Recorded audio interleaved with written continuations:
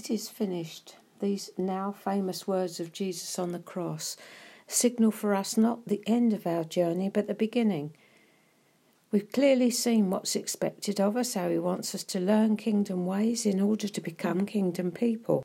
People whose conduct and influence come from their character, which is like Christ. People with integrity who keep their word. People who are upright in their lives and those around them know it. Lights shining in a dark place. That's what we all want, don't we? Now comes the hard part, putting all this into practice. So we enter the phase of the practical, and the first thing we find is that God can't spell.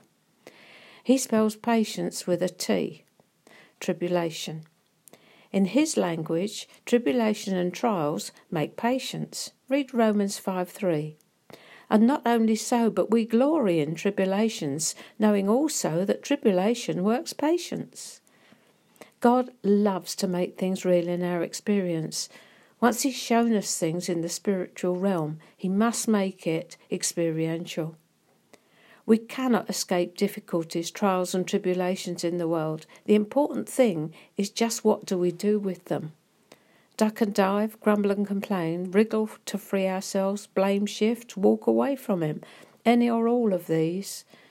But what if there's another way of looking at these things, the problems that life throws at us? What if there's a way to apply what we've learned, that when the problems come along will bring us into the freedom of which the scriptures speak? A way to turn trials into profit.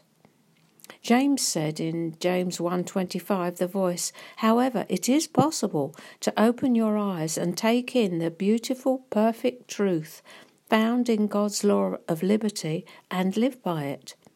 If you pursue that path and actually do what God has commanded, then you'll avoid the many distractions that lead to an amnesia of all the true things, and you will be blessed. Which looks like another way of saying Matthew 7:24. Therefore, whoever hears these sayings of mine and does them, I will liken him to a wise man who has built his house on the rock. Be sure you don't forget, have a bout of amnesia, the voice called it. Eve said, the serpent calls me to forget. There is another agent involved in all of this who will try to get you to forget what Jesus has said. He's called the seducer.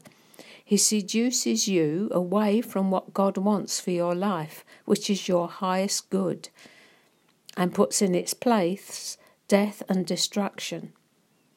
There is an imperative in here to build on what Jesus has said, not to just hear it and forget it or think what lovely words, so we aren't washed away when the floods come, as come they will, to us all in life at some time.